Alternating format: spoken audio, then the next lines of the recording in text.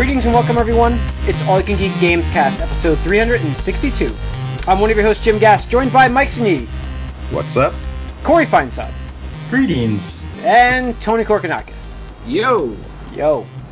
Welcome, listeners and viewers, to episode 362. We are in the first day of Tokyo Game Show, so we don't have a lot of news yet. We're hoping they get more released. We were just talking about that before we started hitting record.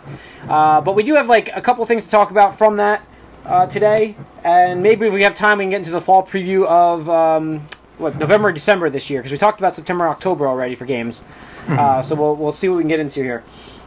Let's kick it off with Toys R Us. How about that? I had to put this on here. I didn't know where to put it. Could have gone on movies, I guess, but Toys R Us makes more sense here. Yeah, Toys R Us filing for bankruptcy. They filed for bankruptcy, actually. What am I saying? It's done. That company. But, is it Toys R Us and Babies R Us the same entity? Because it seems like Babies R Us is like killing it. Babies R Us is more profitable than the Toys R Us. I would just imagine, because like they just keep like just taking over Toys R Us. Well, babies always need clothes, and kids probably don't have toys as much. That's the thing. Like kids aren't playing with as many toys. Like I can tell you from my nephew. My nephew does not play with toys. He plays video games, and he's 8 years old. Yeah. So because the thing is, like, honestly, like you look at some of the prices of toys, like, I on and off, collect some Lego sets or Transformers that catches my eye. But like, the thing is, they're expensive as shit. Like $15 to $20 for a decent one. Like, I could buy a video game, like a greatest hits or whatever you want to call it, for just about the same amount, and you get like near infinite replayability. Depending. That's the thing. Near infinite replayability with a Lego set too. But imagination. Yeah, but you can't play that with your friends as easily online. No, and like you gotta look at it this way. Like it's $60 for a Lego set nowadays. With like you go to Star Wars Lego, but it's. The shelf space too. Just like the amount of room it takes up in your household is a lot. Plus, have you stepped on a Lego? Yeah. Have you stepped on a Lego? Hurts a hell of a lot more than stepping on a disc. Unless you break that disc. Yeah. Well, okay. Yeah. But it's like $50. Yeah. But yeah, so that's not good. It's bad. It's sad news, actually. Toys R Us was like my childhood there, but I have memories of like super exciting to like just see it or go in there. But even like this part of the cyclical nature of these things is like this demand like goes down. Like toys aren't as good as they used to be either. Well, there's a lot that are brought back out. I would argue that they've brought a lot of the old toys back out. Teddy Ruxpin just hit the shelf. The like about foot tall like special edition like dolls that came out when Star Wars reissue came out in '97 and stuff. Those ones, like nothing has been like that ever since. I think most of the toy sales now are toy collectors. Expensive, but they weren't super crazy. Yeah, and it's like they were for collectors, but like kids also could play with them. Like you could buy them that way too if you felt the need, and like there's just not stuff of that quality anymore out there, I don't think, in like normal toy storage shelves. Well, I think the problem with Toys R Us is just there's too many competitors out there. It's an outdated model. You can't have a special. I would make the argument that all retail stores are an outdated model. They're all good. They're all in trouble. Yeah, but if you're gonna go to a toy store, you gotta go to Target and Walmart and have like your shopping for your food and get a toy for your kid, and at the same kid you got everything there in one stop, and that's what really is killing like these specialty their prices stores. are going to be cheaper. Yeah, that's the thing is like Toys R Us are consistently priced higher than most other chains unless there's like a sale or a clearance. Like I know if I go to Target or Walmart, the deluxe models of Transformers are probably going to be about $9.99 for the most part. Depends on the season.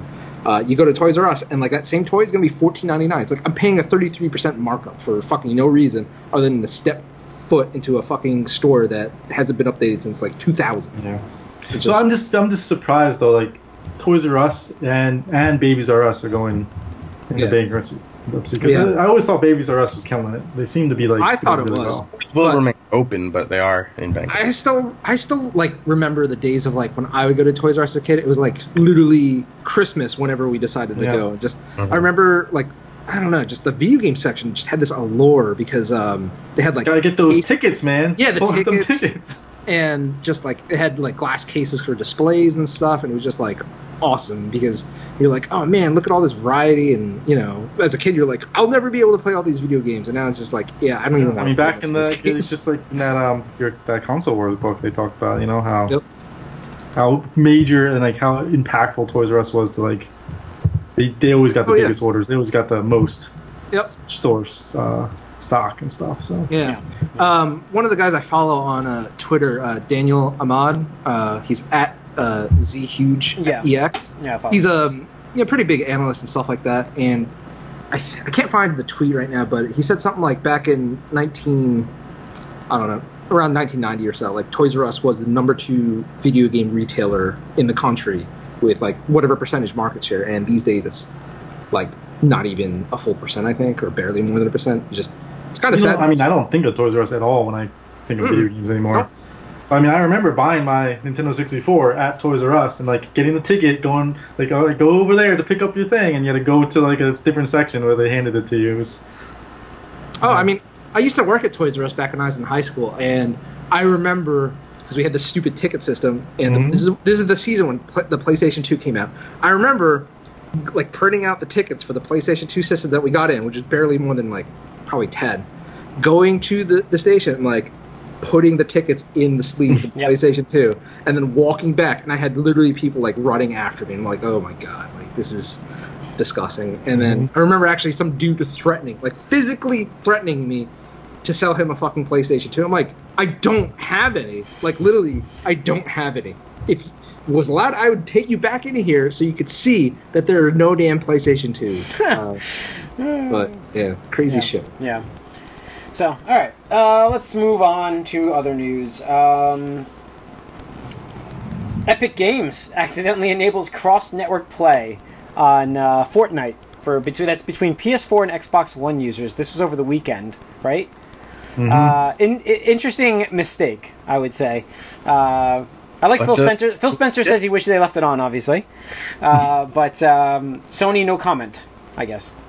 Yeah, the technology's there, and we all said before, Sony's the one that's going to block it. It's not even that they're blocking it; they're preventing it's there. They're blocking it. Well, it's there in the games. No, it's on. They had them turn it off. Yeah, so I guess that's a block. And they are blocking it. Yes, but blocking it, like firewall-wise, I think of blocking, but it's not. Like they're just telling them like cease and desist kind of thing.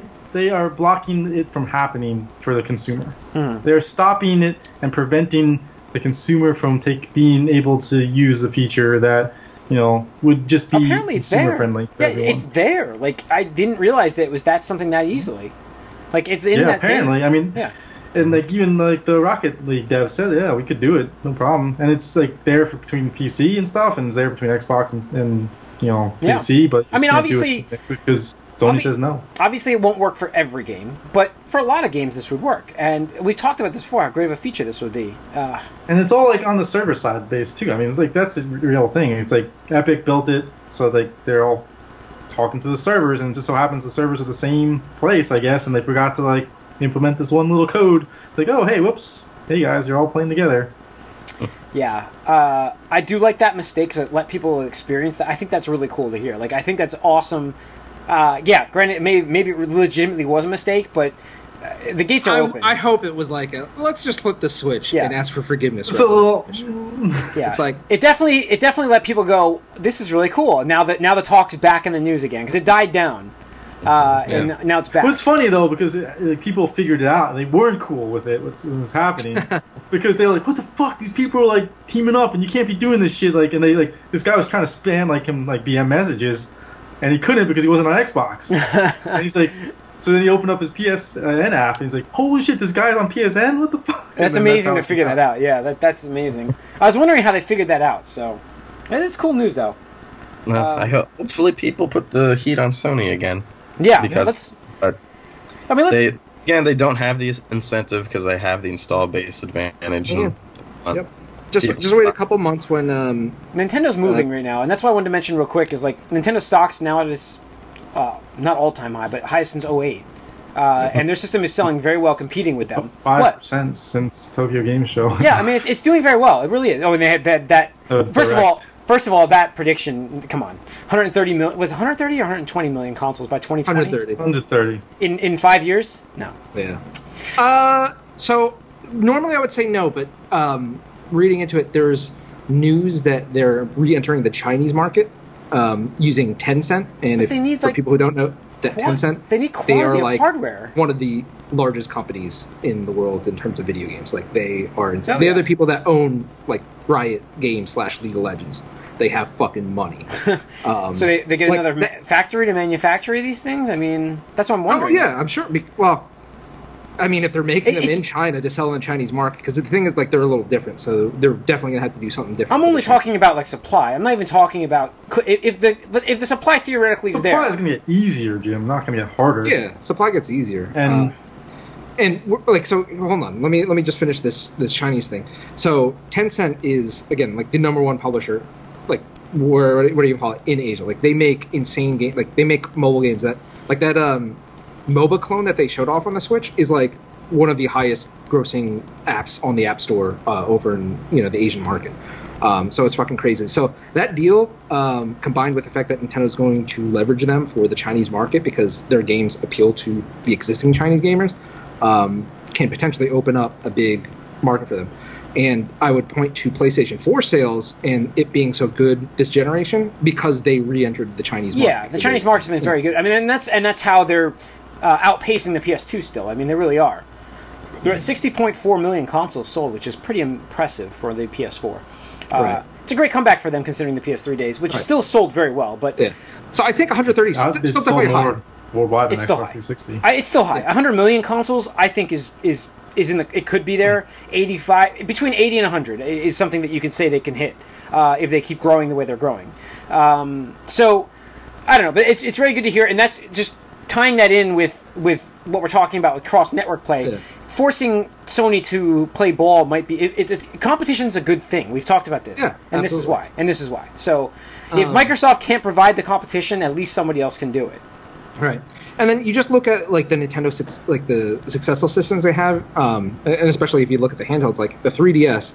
I mean, that stumbled out of the gate. It really did. I mean, we talked about like I didn't even own one. Free games because you got 10 free games. Shit show it was. Right. And that system, because Nintendo literally threw everything at it, price drop, rushed like high quality software to the market.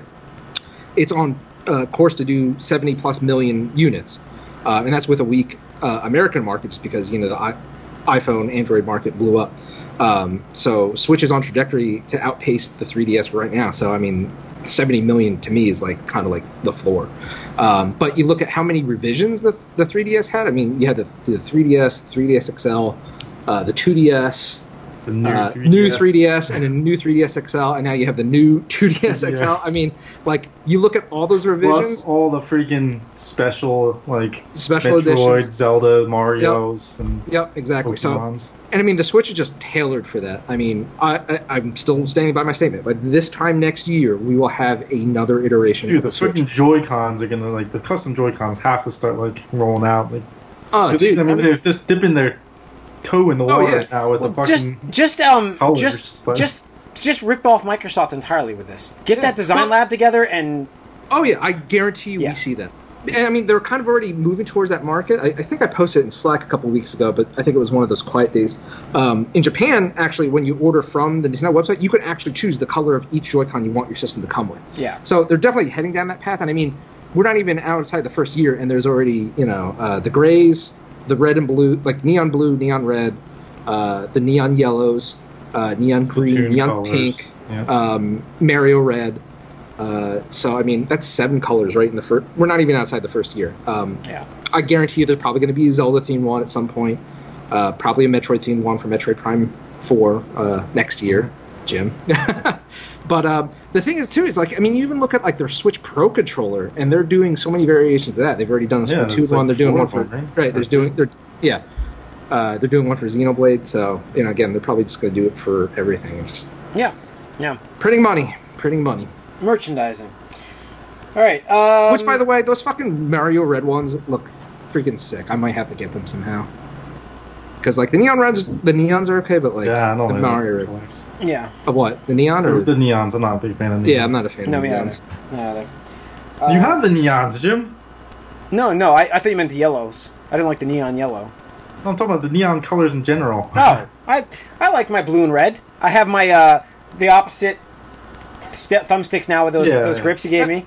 Now, since we're just on the subject, since you have the neon colors, Jim, and I know you said you've brought it to like your work to like play it on lunch. Yeah, I was playing a little bit of Mario today for that. Yeah. Yeah. Do people ever come up to you and like identify what you're doing, like just based on the colors with the marketing or anything like that? Has anybody said anything to you? It's in my office. Okay. It's in my office. So. Oh, okay. So you wouldn't have an opportunity. Okay, I got you. Because I brought it to my work a couple times and played on my break and lunch, and people have actually come up to me like, "Oh, you playing the Switch?" I'm like, "Yeah. You want to play like around a Mario Kart, I guess, or something like that." So it works. But cool. There you go. You're not invited to any rooftop parties yet, though. Not yet, but right. There's no roofs really. Is that Amanda? What was her name? They called her something like that. God, what was her Nancy? name? Nancy? Yeah, maybe it's Nancy. We'll go with Nancy. Or no, Karen. It was Karen. Karen. All right, let's talk about Capcom. Giving them their light of day. Why? We're giving them power if we talk about them. All right. Did you say, Jim, like, to name it gives it power? I'm not naming that one game, but I'm just telling you that, like, this is bullshit what they did with this collector's edition. This, first of all, what they did with MVC Infinite, which is now out, it's getting okay reviews. The fighting system, they say, is pretty good. But the character selection, first of all, we're never going to see X-Men in this game, which, is ridiculous, because Wolverine has been one of the most popular characters to be played, and so is Cyclops and Gambit. I disagree with you. I think we do see it, because there's going to be I think that this is going to be a lukewarm reception, and sales are probably going to be down, and they're saving the X-Men to be like, bam, DLC pack, pick up this fucking game finally, guys. Like, there you go. The first DLC pack doesn't, it's got Venom in it, but... Right, I know. But I'm just saying, like, in 3 months, 6 months... for a long time. Yeah. That collector's edition, though, the 180 that they pulled, the old switcheroo on the collector's box. Now, what was shown was a bunch of rocks that had glowing orbs in them. Maybe you wouldn't get the glowing... Yeah. They look like gems. Gems. They look like gems. Emeralds. They were supposed to be Infinity Stones, and what you end up getting, it looks like... and I don't know if you've seen this yet, you can go online and see this, but they look like Easter eggs from, like, Target. They do. They look like plastic They do eggs. have like that marbly swirl in them, but it's hard to see in the pictures. But it's still nothing like what you saw in the pictures of the collector's edition. Yeah. It's imagine if they put that on the box and you open it. Yeah. Oh my god. That's the thing. So I just had to mention that, and the game itself like looks pastel colors. The artwork just looks so bad. It literally look like Easter eggs. It just goes with the artwork. The artwork in this game looks like shit. And then you can associate this with it, and too. Again, like I was saying before, so I would love to play this game, and like I love the Marvel vs. Capcom series, but I just don't want to look at it. No, I don't want to see it either. I'd rather that they quietly retire this game. And they even said they're patching Chun-Li's face, so it looks better. I mean, when you have to come out and say you're patching people's faces because they look like shit already, come on. Fucking Capcom, they're a disaster this generation. I mean, just the debacle of Street Fighter V and how that fucking failed for numerous reasons. And then this just looks like a rushed fucking mobile piece of shit. I mean, the fighting game, like everything I've read about the actual gameplay system sounds fine. It's just they're like, it's a shitty coat of paint on this product. It's like, it just looks cheap and cashed in and just whatever. So fuck this game, fuck Capcom. It's so disappointing. That's what it is. I don't know. I'm of the moniker. It's like such a great library of That's what I was saying. They can just that's what I was saying. Out of all the characters, and just even aside from like the X-Men and Fantastic Four shit, let's put to the side. You still look at the Marvel roster and you're like, what the fuck? Like, really? That's the best you could do. That's the best. And not even like if you're talking about Marvel bullshit about them wanting to push their like movie properties. Let's look at Capcom. Out of all the stuff that Capcom does and all the franchises they have over 30 years of popular video game stuff, I mean, they just pick garbage, absolute garbage. And the worst part is they could have just started with the roster from Ultimate Marvel vs. Capcom 3 and then gone from there, but they didn't. So it's like you went backwards. Imagine like a new Smash Brothers game coming out and they removed more characters than they added. Like, sure, okay, makes sense. Yep. No. All right. You blend into your chair, Jim, when you have your head down and your hat in your chair. Camouflage. Last week I wore my white hat. This one I chose the black hat. But let's go into TGS and then we'll get into what we've been up to, and then do a fall preview. Sony had their press conference yesterday, so we got that news. I gotta say, they surprised me with how much VR they talked about. Yeah.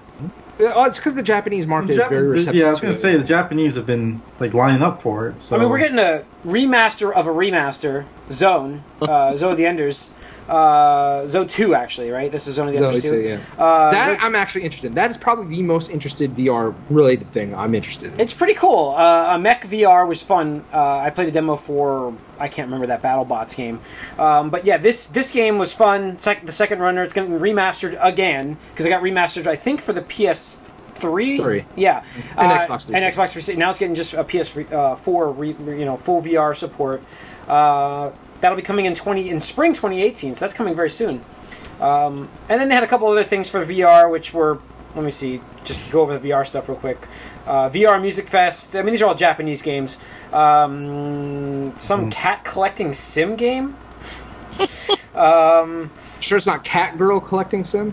Yeah, I don't know. I just closed it accidentally. This app did not run right, so yeah, I don't know. They have some cool. I mean, there's some cool things that they have listed. I'm surprised they talked about it, but the biggest stuff they talked about was they gave a Monster Hunter World release date for January 26th. Showed a new trailer for that, and it's gotten pretty good reception actually, considering the first reception it got, which was not good. This one actually. This is a full blown like the next Monster Hunter. Yeah, I think that's why. I think people were confused when they first showed it off. Like, this is not what we expected, but then it was a poor job of showing what it really was. Yeah, I mean, it's getting a special edition themed PS4 Pro console. Seems like Sony's finally. I would hope it would be a Pro. Seems like but they haven't been doing that. It seems like Sony's finally starting to do that. Like Destiny one's a Pro. So. The new Shadow of Colossus trailer launched. The game looks phenomenal. I think it looks great for what they're. It's a remaster, and they're doing a great job. It's not a remaster. It's a remake. Built up. It's built from the ground up. Yeah, it's a remake. It's a remake. Yes. Sorry. Okay. I mean, yeah, all new controls and visuals. I don't think they could have remastered it. No. This looks great. I mean, it looks really good. I'm looking forward to this quite a bit. It's supposed to be out next year. They said early 2018. Right? I can't trust it because of this game. Yeah, I can't trust it. Available today, though, Final Fantasy IX with all new HD cutscenes. That's pretty cool. And that's great. Available today. I don't remember Final Fantasy IX. I don't remember liking that one. Here's what happened. What? I don't remember liking that one. I don't remember it. Okay, here's what happened with 9, for those wondering. You had 7, then you had 8, and then 8 people got upset with. I thought 8 was good. People got upset with 8. Because, Tony knows. So they got upset with 8. And then Square brought it back to the formula with. I could do an entire podcast by myself on why 8 sucks. I'm sorry if I'm offending anybody. Maybe I'm mixing them up. No, I know 8's got the gun. 8 gun blade. 8 went way over the top with it not being a game anymore. Like, to me, it was the start of the death of the franchise for me, and I not only hate like the designs of the character, the story, the gameplay. At that point, there wasn't much gameplay. Plot twist. There wasn't much gameplay. Almost everything in that game. It was a movie. It's literally offensive to me. Mm-hmm. It makes my blood boil, and I'm just even more pissed off that I spent hours of my life on that game because, oh god, like Corey, like if I mentioned something and you have played it, you would remember, right? Possibly. 8. So, like, Jim, have you played 8? Yes, I have. You beat it? Yeah. Okay, so I'm sorry. I'm going to spoil this fucking game. It's fine to do this at this point. It's like 18 years or whatever. Yeah. So, they have the summons in the game are called Guardian Forces or whatever shit, and you use them to equip, like, magic and whatnot, and that's how you become powerful in this game. So, at some point, and like that's introduced at the beginning of the game. Like that's pretty much like, hey, you get a Guardian Force, and you could change him to be like, Shiva, Ifrit, whatnot. And then towards like the half point to like the last quarter or third of the game, they reveal to you that wow, all the main all your party members, despite collecting them in different places and recruiting them in different places and whatnot, actually all grew up together in an orphanage. And the thing is, because Guardian Forces, like, fuck with your memories, they all forgot that they knew each other, except for one person that remembered that they grew up in an orphanage together, but he just didn't mention it for no reason at all. And it's just like, really? So, like, Why? Like, what does this add to the game? Fucking nothing. Absolutely nothing. It was a shitty, cheap ploy to, like, make you feel for the characters and that, oh, they kind of knew each other since they were kids. That's really cute and cool. No, fuck that. Fuck that bullshit. Story's so convoluted. There's actually a fan theory out. I'm sorry, I'll cut this short. There's actually a fan theory out there that Squall actually dies at the end of the first disc when he gets impaled by the icicle from Adia or whatever her name is, like the witch. And the rest of the game is just like him dreaming it or whatever because he's dying or something. So fuck that game. I'm sorry if I offended it. It's fine if you like it. I don't want to take anything away from you enjoying it, but like fuck that game. Yeah. Fuck that game.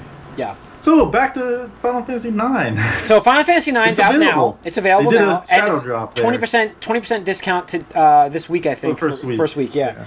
So it's out there if you want to play it. And you get like a theme and avatars and whatever. Now, PS4. I'm going to go on a little rant here about why this pisses me off with the PlayStation, just in the lack of PS1 and PS2 classics carrying over to PlayStation 4. Because I'm pretty sure that part of the reason why that game is not available is because they're like, hey, we want to sell you Final Fantasy 7 HD and Final Fantasy 9 HD and all this other shit. It's like, cool, but I paid you $10 for this, 6 years ago on my PlayStation 3, and I want to play it.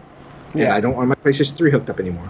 Yeah. It's like, fuck that. I mean, I don't know. That comes off to me as like really anti-consumer because it's like, okay, I guess you're entitled to do that, but it doesn't make me want to buy PS4 digital titles. Like, I'm super skeptical about buying that because who knows if it's going to be playable on PS5? They haven't said. So yeah, whatever. I doubt it. I mean, that's you got to go into digital and assume that that's not getting carried over at this point. There's no reason for you to believe otherwise. Right. So I'll just fucking get on. I mean,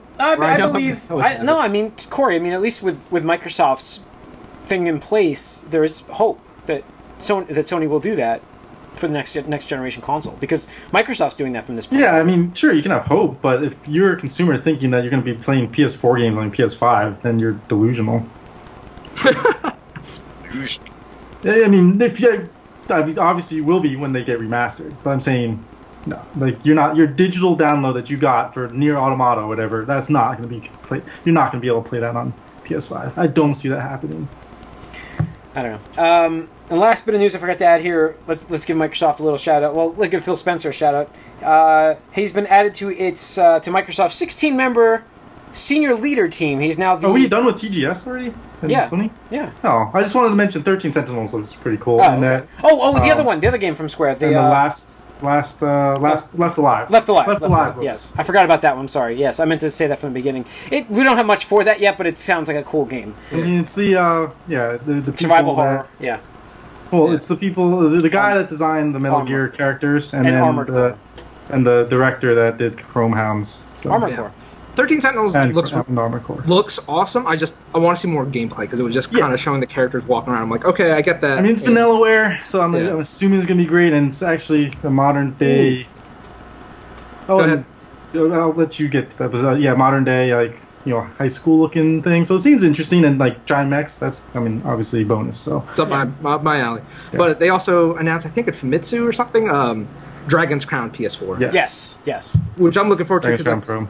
That was like one of the last games I bought for my PS3, and it was one of those things where I was like, I just don't want to keep this hooked up anymore. It'll be cross-playable with PS3 and Vita. Oh, that's really cool. That's pretty awesome. So if you guys get that, I think we should play it online. I tried to play that game. I don't know if I got into it though. It was at the end of the life. That was the thing. Yeah. So, but yeah, it is fun though. Yeah.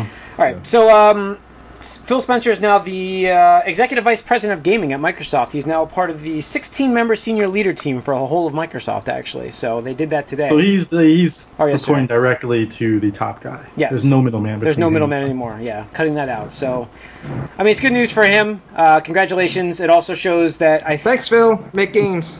I believe it does show that there's still a interest from Microsoft in the gaming arena. If they wouldn't be promoting him if they're just going to cut that division out.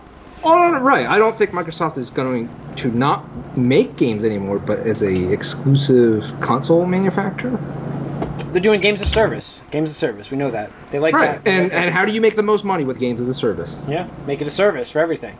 Yeah. One small bit of news related to that was apparently there's like a Halo pack coming to Minecraft or something, where like you have skins and I guess mods for Halo related stuff, but somehow people asked somebody who was like, "Hey, is this going to be on like the Switch?" And they're like, "Yeah, anything like it's going to be on anything that supports the Play Anywhere initiative for the Minecraft thing." So it's like all these troll articles came out. They're like, "Halo on Nintendo Switch," and it's like, come on, like this is like the lowest form of journalism these days. Like, come the fuck on. Such shit. Gotta get them clicks, man. Yeah, gotta get those clicks. I make money. All right, let's get into what we've been up to. Then we'll go to the fall preview. Mike, anything new? So, I do have Destiny 2. I installed it a week ago, but I haven't played it. I haven't brought myself to want to play it, I guess. I don't know.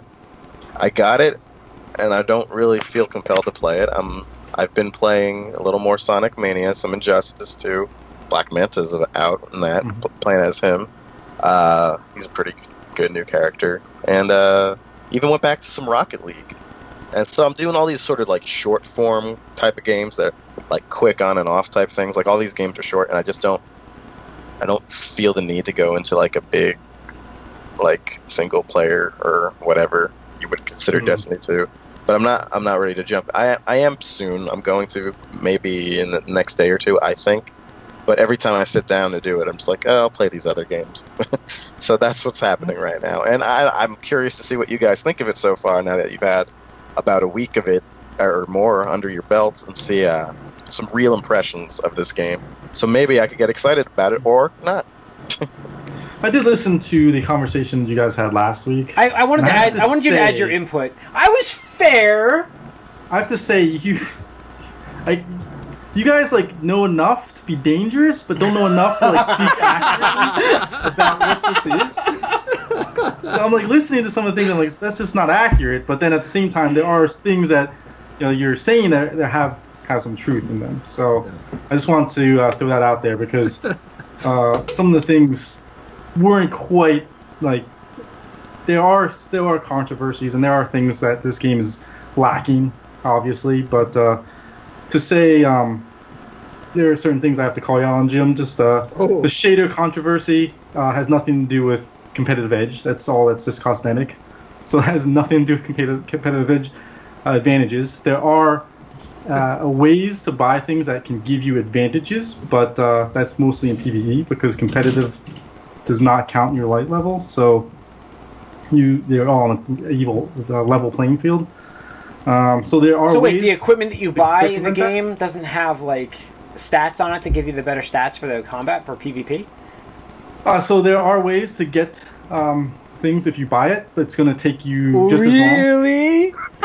Wait, you taking my move? I did just steal that move. No, because I know that's the case. Like I know that's I'm not not saying that's not the case. I'm just saying to throw it out there. What you said last week was inaccurate, where it's a shader controversy that gives you better stats. It's not accurate. So I just want to clarify that. Okay. Shaders was incorrect. Yes. There's two controversies, right? Gotcha. And again, the competitive edge side of things is, I would say, it's not like that big of a deal because before you beat the game, you're gonna have better stuff than what you can buy. So next question I actually have for you, because I made the statement last week, and it is a slippery slope though, and that is something that you have to acknowledge. Talking about slippery slope, that will change gameplay. Remind me to talk about this. That slippery slope. Just remember that when we get to me. I'm reading a book. So the enemies. Are there new types of enemies? Depends on what you consider types, because that's what you want to say. There are. Are you pressing the B button a lot? Spin, spin, spin, spin, spin, spin, spin, spin, spin, spin. That's all you're doing. Like it's. Are they the same? They're the same models. It is the Cabal. It is the what are those flashy teleporting in dudes? Because they're in. I just got to them with the Thralls. There's all those kids. The Taken. Thank you. They're there exactly the same. The Thralls are there. The what are they called? Sure. Yeah, and they're the same. I haven't encountered a new enemy yet.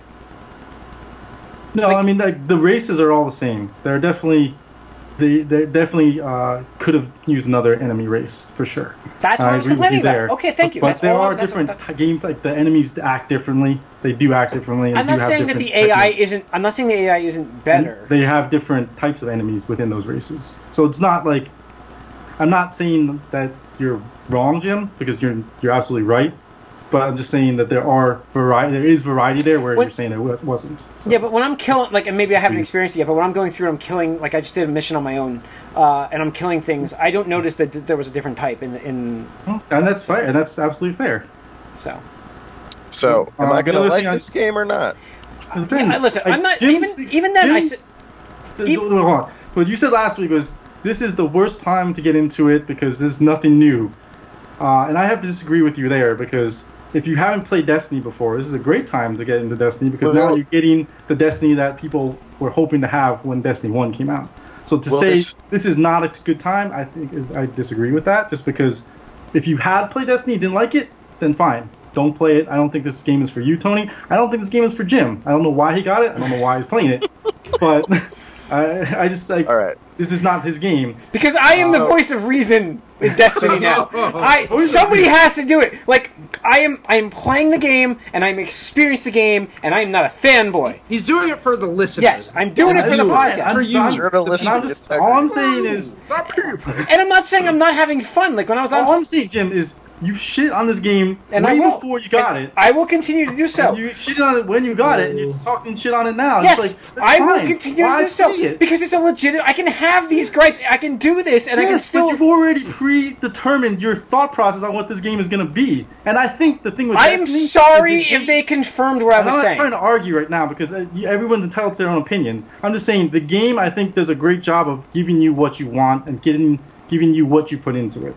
So... What you want from the game is what you're going to get from the game, in my opinion. And I'm enjoying it. And just to say, like, this is not a good time to jump into Destiny, I think that's a false statement. I think people should try Destiny if they haven't played it before, especially now because the game is what the developers probably wanted you to play the first time. My point was I think that was a statement I made, and it was more so like there's no.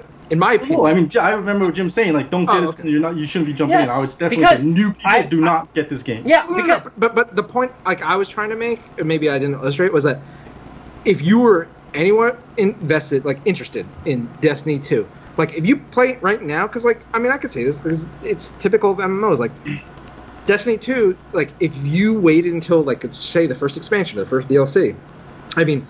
They're probably gonna like nerf a lot of the harder things. They're probably gonna lower like. Okay, so what you're saying there, I did want to address that too, Tony, because you can say that about almost any game that has continual content. Well, no. I know, but I'm just saying like like everybody's like Taken King. Like if you get Taken King for what they released it for 40 or something for the disc or whatever. 50. Yeah, how much? Right. Yeah, it's $40 I think for. Right, but like I mean, like somebody that was just jumping in at the Taken King was. At a clear advantage that somebody started like from Destiny. And I wouldn't say they're at a clear advantage. And thank you for bringing up the point. That's what I was going to mention. And when I'm saying that is this for new players, it's because if you were not enticed to play this game, Destiny 1, during the Taken King, which is essentially what this game is it much different from that?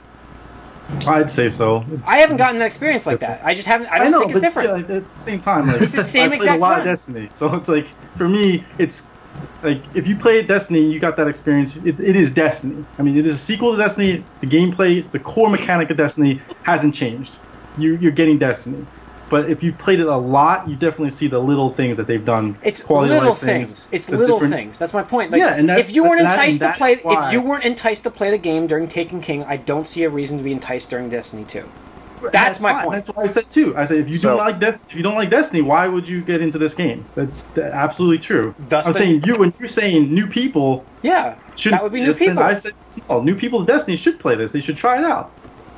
So if I haven't played Destiny, no, that's fine. You know what Destiny is. I'm not saying hate. I'm saying new players. Why would this be enticing them if it wasn't before? You're saying new players that have played Destiny, Joe. I'm saying new players that haven't played Destiny. That's what I'm saying. If it wasn't enticing to them before, why weren't they playing Taken King before? Why? I'm saying people need to try it, Jim. I'm saying there's no if they weren't interested from Destiny Taken King, there's no reason to play Destiny 2. Okay, I disagree then. So here's the question I have, because I didn't play Taken King. I played Vanilla Destiny though, and I liked it enough. I'm very curious when I go back, you could have a good opinion here about what I enjoyed about the first Destiny. It's mostly the PvP because I was disappointed in the story, and I liked the PvP a bit because that's the Halo style stuff that I remember. from the old days. So I like that. Like, Bungie has done a fantastic job of integrating the story better into this game, make it very cinematic, and you know what's going on in the game. Like, it's not a great story, but you know it's very cinematic, and it's good. It's a decent story, and it's much better than it was in Vanilla Destiny. Just be like new and interesting for me, right? Because I didn't play the Taken for you games. to play this game as a vanilla player, you're going to be like, it's a different game for you. It's completely different than when you played it. All right, well that's good, I guess. Yeah. We'll see. People And who the thing that you said earlier too, like last week, Jim, like you didn't know what to do. Like I find out like maybe because you play Destiny, you kind of have an idea of what's going on, but the tutorials for me kind of got in the way, and I was trying to skip through them because I already knew what was going on. Well, I didn't know where to go once I got had to grind. I had to grind for that level. I mean, 11. when you open your map, stuff's flying at you, popping up. Sure, but like I didn't know what else to do. Know what to do. Well, that's what I mean. You don't really know what it is. Yeah, that's what the whole point is: exploring and figuring it out. Yeah. Okay. But I'm just saying. All I'm saying is, I think for people that haven't played Destiny, now is a great time, and especially like because if you do jump in earlier and you do have, and there are actual rewards. I think you mentioned there, like, what's the point of going sooner? You do get rewarded for being like there first or having it from the start, and there are in-game things and like physical stuff outside the game. Like I have a T-shirt that showed that I did stuff within a certain time frame. I have a T-shirt too. Yes, I mean, so it's pretty neat. Like they do reward you for being there at certain points in time. Anyways, so all right. Anything else you played besides Destiny, or? There's this mobile game that I've been playing a lot of too, called Iron Marines. And if you guys on iOS, have you heard of Kingdom Rush? It's a tower defense game. Okay. The guys that made that decided to kind of put a RTS spin on the tower defense thing, and they made a fantastic game. Actually, I think it's been really well done as far as doing an RTS on mobile. Art style's great. It's very cartoony, but they do a great job of implementing the art with the combat and stuff. And they kind of brought it into a sci-fi stage. So it's kind of basically aliens, and then they go to like, AI robots attacking. So it's definitely something worth checking out. It's called Iron Marines on iOS. I think it's on Android as well.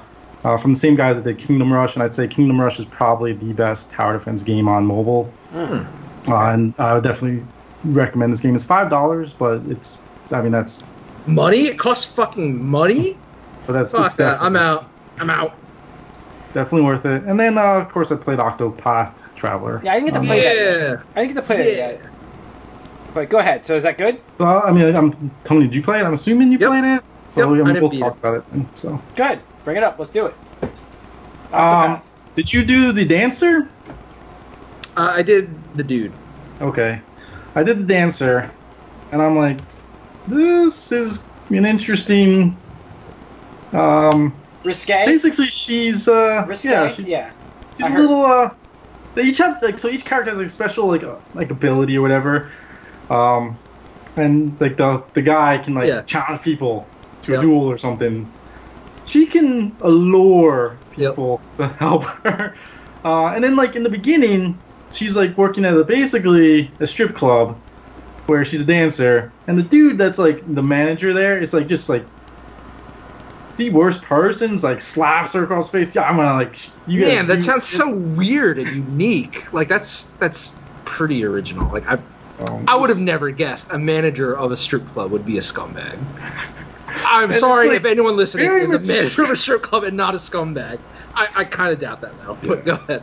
It was just very weird because like, all right, it's Nintendo, it's a kid-friendly thing, and it's like an RPG. Sure, I'm gonna like go die, and like you start off with your dad getting murdered, and it's like, what the, what is going on here? It's like not at all what you would expect from it's a pretty dark story. So it's interesting. I'm curious. Obviously, the Octopath, it makes sense with the characters being 8 characters that you can play through. I haven't played Bravely Default, so I can't speak on if it's using the same combat or anything like that. It's very similar, not exact, but Bravely Default definitely had that system where you can like bank up actions and then just unleash. Because it does provide us a bit of strategy of when you want to do the stuff, and so it was cool. I mean, I was definitely looking forward to this a lot. because just the art style, just nostalgia for this type of game, and the way that they do the HD and the pixel art and stuff is amazing. So really looking forward to seeing how this turns out. And I gotta say, the voice acting is pretty awesome. Actually. It's weird though, too, because you're like, whoa, everything's voiced. Yeah. It's like you're playing this game that looks exactly. It looks like a Super Nintendo Final Fantasy type game, and they have voices. You're like, wait, that's your brain is like, can't yes. Like that's not right. This supposed to be happening. Exactly. Cool. Yeah, you expect them to just be like, go, and then you read the rest of the thing. Yeah. Like, The soundtrack is so awesome too. Like the music that plays when you select a character, like one of the characters to choose. I just like listening. I got to see that, like during the preview for that game during the Nintendo Direct, like the text was very questionable. Yes, like, I saw that. Yeah, I saw that and I was like, oh wow, yeah. So Nintendo actually sent out a survey if you downloaded and played the demo, asking for feedback on behalf of Square Enix. Yeah, I was like, whoa, how do they know? And I was like, oh, obviously. Yeah. So, hopefully it's a big push because I'd love to see more traditional RPGs on the system. That'd be awesome. Apparently Square Enix. Speaking of Square Enix, they're hiring people for a new Nier game. Yeah. Good. All right, Tony. Well, maybe that'll come soon. Tony, anything else you played? So I played a little game. It's probably hard to see because of the lighting, but played the return of the original strong female video game protagonist. Bam! I got the amiibo. If you're not watching, I'm holding up the Samus amiibo. Mine's behind me. Definitely looks like she's going like this. Yeah, I can't resist getting the. Like, fuck you! I can't resist getting the Metroid and her. I mean, that was a great set to get. It's like, you thought I was dead? I lived, bitch. I lived. Stuff like that. But and then the Metroid one. Yeah. I'm so excited about the Metroid one because it is. I want to use the term squishy like they did, but it's definitely. I mean, you can't squish it. It's like a hard, like a soft plastic and stuff like that. But it's just so awesomely detailed. And for you listeners, he's showing the video. Yeah, you really should check out the video on our YouTube channel. But it's just so cool, and this is like a perfect example of how far the amiibo have come. So just for shits and giggles, I actually brought out my original Samus from the Smash Brothers series. And again, I'm sorry if the lighting isn't great, but like you can see the color behind it so it can focus. Yeah, the orange is like a little flat, and you can see the details. It's probably a little too close. There we go. But like you look at this, and it's just like night and day, like the quality of difference. Like, and just look at her gun and everything. Yeah, look at the gun. I mean, you can see like the details in her boots. It's just night and day. So it's just like, and these cost the same, but it's just like the technology for it. And also, they know people are gonna buy them now. Where before they're like, let's just exactly. We'll see how this goes. Right, exactly. So it's come a long way. It's pretty awesome. The game itself is. Oh, go ahead. I'm confused. I should know this. Is this game a totally new game or a remake of an old game? It's a remake of Metroid 2 on the Game Boy. Okay. And I would use the term remake fully because other than taking like the synopsis, the plot, and like, whatnot, everything about the game is new. Like, what's hilarious is the guys that developed this game also developed a Castlevania game for Nintendo. Yep. So they're the only company that's done a Castlevania and Metroid game. Yeah, I think it's company. And it's funny because you read developer interviews and they said after work on the Castlevania and Konami being shit, fuck Konami, just got to get that in there. They had pitched an idea for a Metroid remake to Nintendo. I forget who it was. The guy that does the Metroid series, I forget his name, Sakamoto, I think, flew out to Spain because they're a Spanish developer. And they originally pitched a Metroid Fusion remake for the Game Boy Advance. That's when the game originally announced. And they were so impressed with the work they had done. They're like, okay, we'll definitely do it, but we don't want you to redo Metroid Fusion. We actually want you to redo Metroid 2 because that game is so old and is not... and it wasn't on anything but Game Boy, right? Right, it wasn't on anything but Game Boy.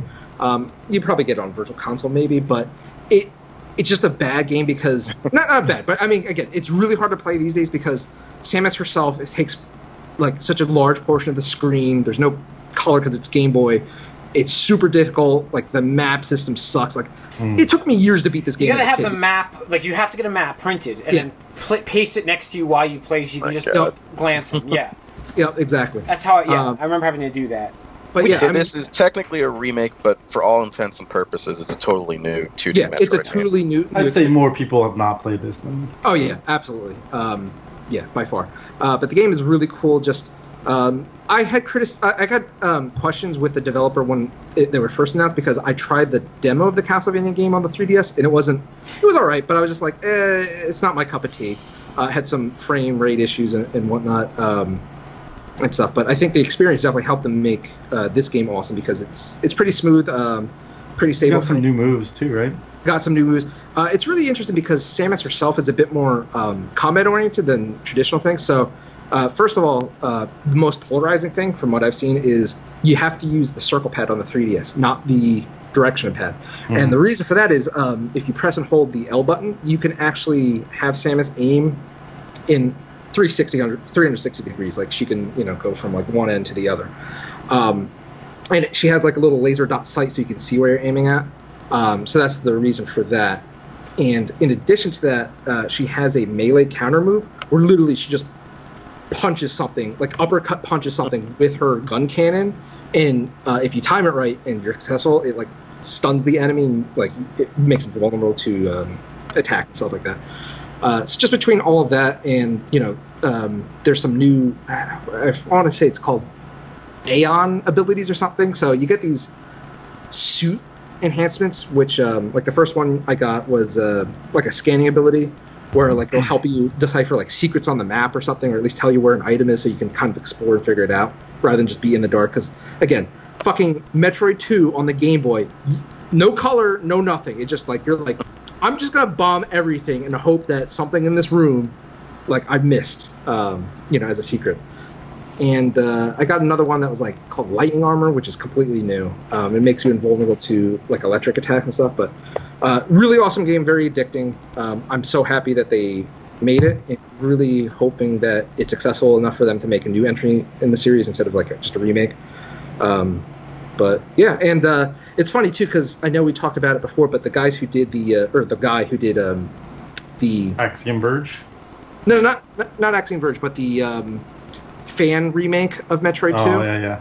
And when they got like cease and desist, people were up in arms about it. And that was before, Nintendo had officially announced this. They have actually come out and said please set aside any of your grudges or gripes about the game being taken down. Like, buy this game because we want to see more Metroid, in the future. So hopefully, that guy actually is working on Ori and the Blind Forest. Yeah, he got hired by them. I think they said specifically because of the attention that it got and stuff like that. But cool. Yeah, it's pretty cool. That's all. Oh no, I'm sorry. One more game to talk about. I picked up PlayerUnknown Battlegrounds over the weekend Nice. for PC.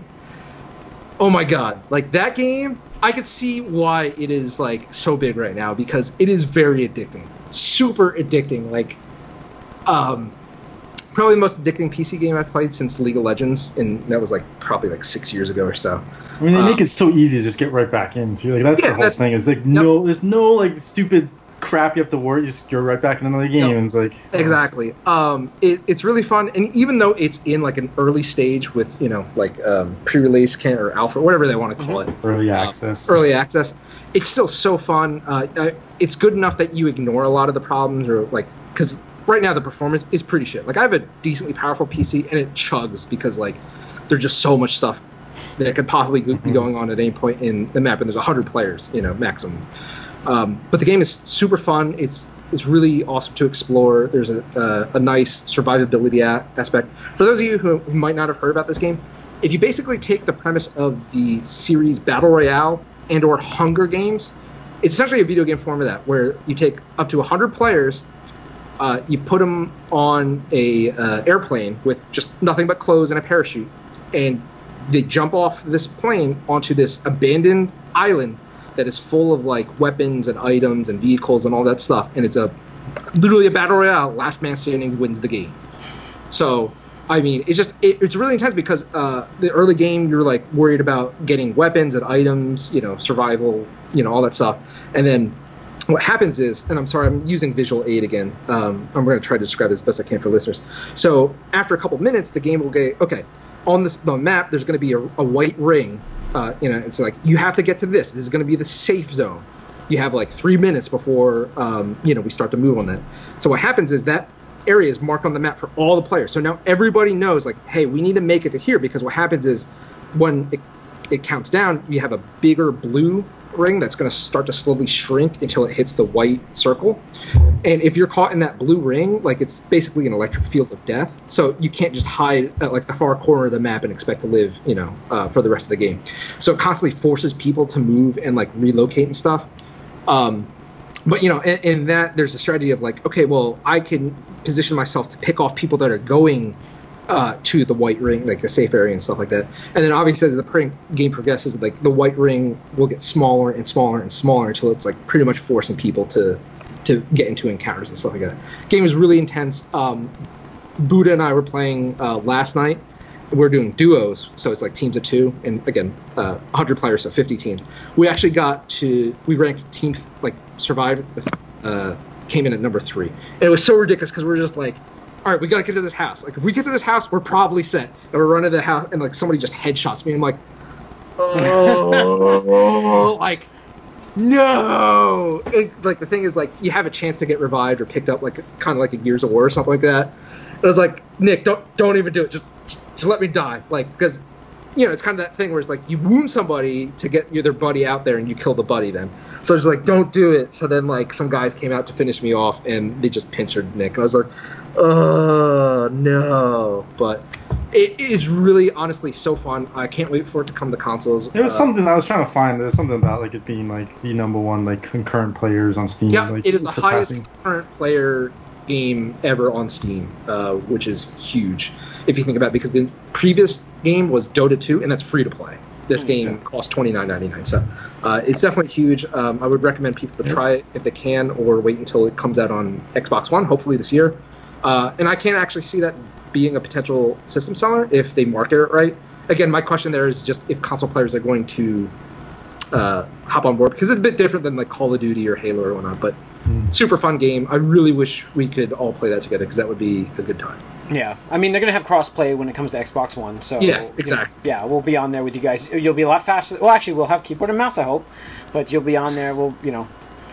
So we'll see. Well, I'll be playing with the controller anyways, my Elite controller. Yeah. I'll just turn the sensitivity way the hell up so I can move. All right. I was just thinking with we probably are going to shelf the fall preview, I think, till next week, just for time-related issues.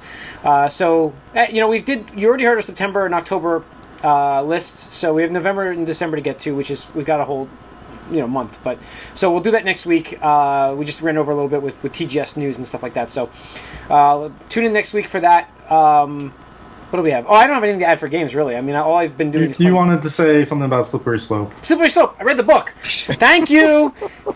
So, I was reading the Blood, Sweat, and Pixels? Yeah, Pixels. So I'm through Diablo, through the one after... There's a chapter in Shovel Knight that's really good, Tony. I can't... So I got through the Diablo 3 chapter, which was interesting, because that's like the first game that I You haven't finished it yet? No, I haven't finished it. I don't know why. I keep like doing little chapters. I think I finished it in the first weekend. It's really good. I just keep reading them in nice sections, and I put it down. Like, I did start the next section, which is I don't remember. I forget what follows Diablo 3, but I'm halfway through. I know that. It's just and it is a quick read. I mean, you can get through the sections really quick. But reading about Diablo 3 and that whole, we were talking about like the Slippery Slope and how they built the auction house behind. Which controversially may or may not have had good intentions or bad intentions. We can call it like it is. But like they talked about the way that game came out and what their plans were for that game. And first of all, Slippery Slope, in terms of, like I said, putting that auction house in the game was a terrible idea. And they even realized that what was it? What did they fix that game? Reaper of Souls came out 2 years after? Well, yeah, but they changed the auction house way before that. No, it was auction house went away. Just before the week before Reaper of Souls. It was the update before Reaper of Souls came out. Okay, I'm sorry. So they because and all that, because it was so integrated into the system, they were. It was amazing. Like the guy that took over that game. First of all, the guy that left, they weren't even allowed to interview for the book. The Blizzard wouldn't allow that. Yeah. So the guy that took over was able to interview and talk about the fact that he worked on Diablo 3 quite a bit. He was doing the console game. I don't want to tell the whole chapter, but it's really good. But he was working on the console game when he decided to take over as the lead director for Diablo 3, and the amount of shit show that it was at that point in time, and the amount of craziness they went through, he ended up just wearing down, like, they basically wore down Blizzard's higher-ups about getting rid of the auction house, because that was a tough thing to do at first because of the money-making side of it. And it wasn't really written like that. But you can I don't think they play that up at all. I got that inferred from it, but I mean, it wasn't written that way. But I got it from, like, he mentioned the fact that, like, he was afraid to bring it up in the meeting, and then he, like, basically just said, why don't we get rid of the auction house altogether? And the guy's like, I think that's a good idea at this point, let's do that. You know, that's essentially what he said. So, I mean, it talks about, like, I'm just thinking about Slippery Slopes as in terms of, like, you want to make a sequel to a game that's grander, and then you also have, like, budgets. And we're talking about AAA games and how expensive those are and how long they take to make. This game was 10 years in the making, and they basically their eyes were too big for their stomachs, and that's what happened with Diablo 3. So it's like, I don't know. I'm just worried about Slippery Slopes, because, like, I've read that with Diablo 3, and now it's coming into Destiny 2, and it's the same idea. I think I see it as the same with idea. Destiny 1. Yeah, it came in right at the end. Worse with Destiny 2. Yeah. And that's the thing. This is I don't think it's worse. I think it's the same right now, but it's still a slope that you have The to climb. shaders thing was not part of Destiny 1. What kind of You were reusable shaders? Like pay to get anything was there in Destiny 1? You can get a whole bunch of shit with emotes. Okay, right. Is there more or less in Destiny 2? There's less right now. What? Because there's not as much stuff. Yeah, absolutely. In Destiny 1, there's way more because there's just way more content. But right now, I'm just saying what they're planning. Like, yeah, okay. So like, wait, but the same section. You don't think they're going to over monetize Destiny 2 compared to Destiny 1? No, I'm saying right now we're starting off small, but Right. it's going to grow bigger than what Destiny 1. I say is. So it's going to get worse. It's We going acknowledge to. this. Okay, Absolutely. thank you. It's only smaller because there's less items. That's all. It's just That's more. what I just said. But it's more. We're But agreeing. it's covering more categories now.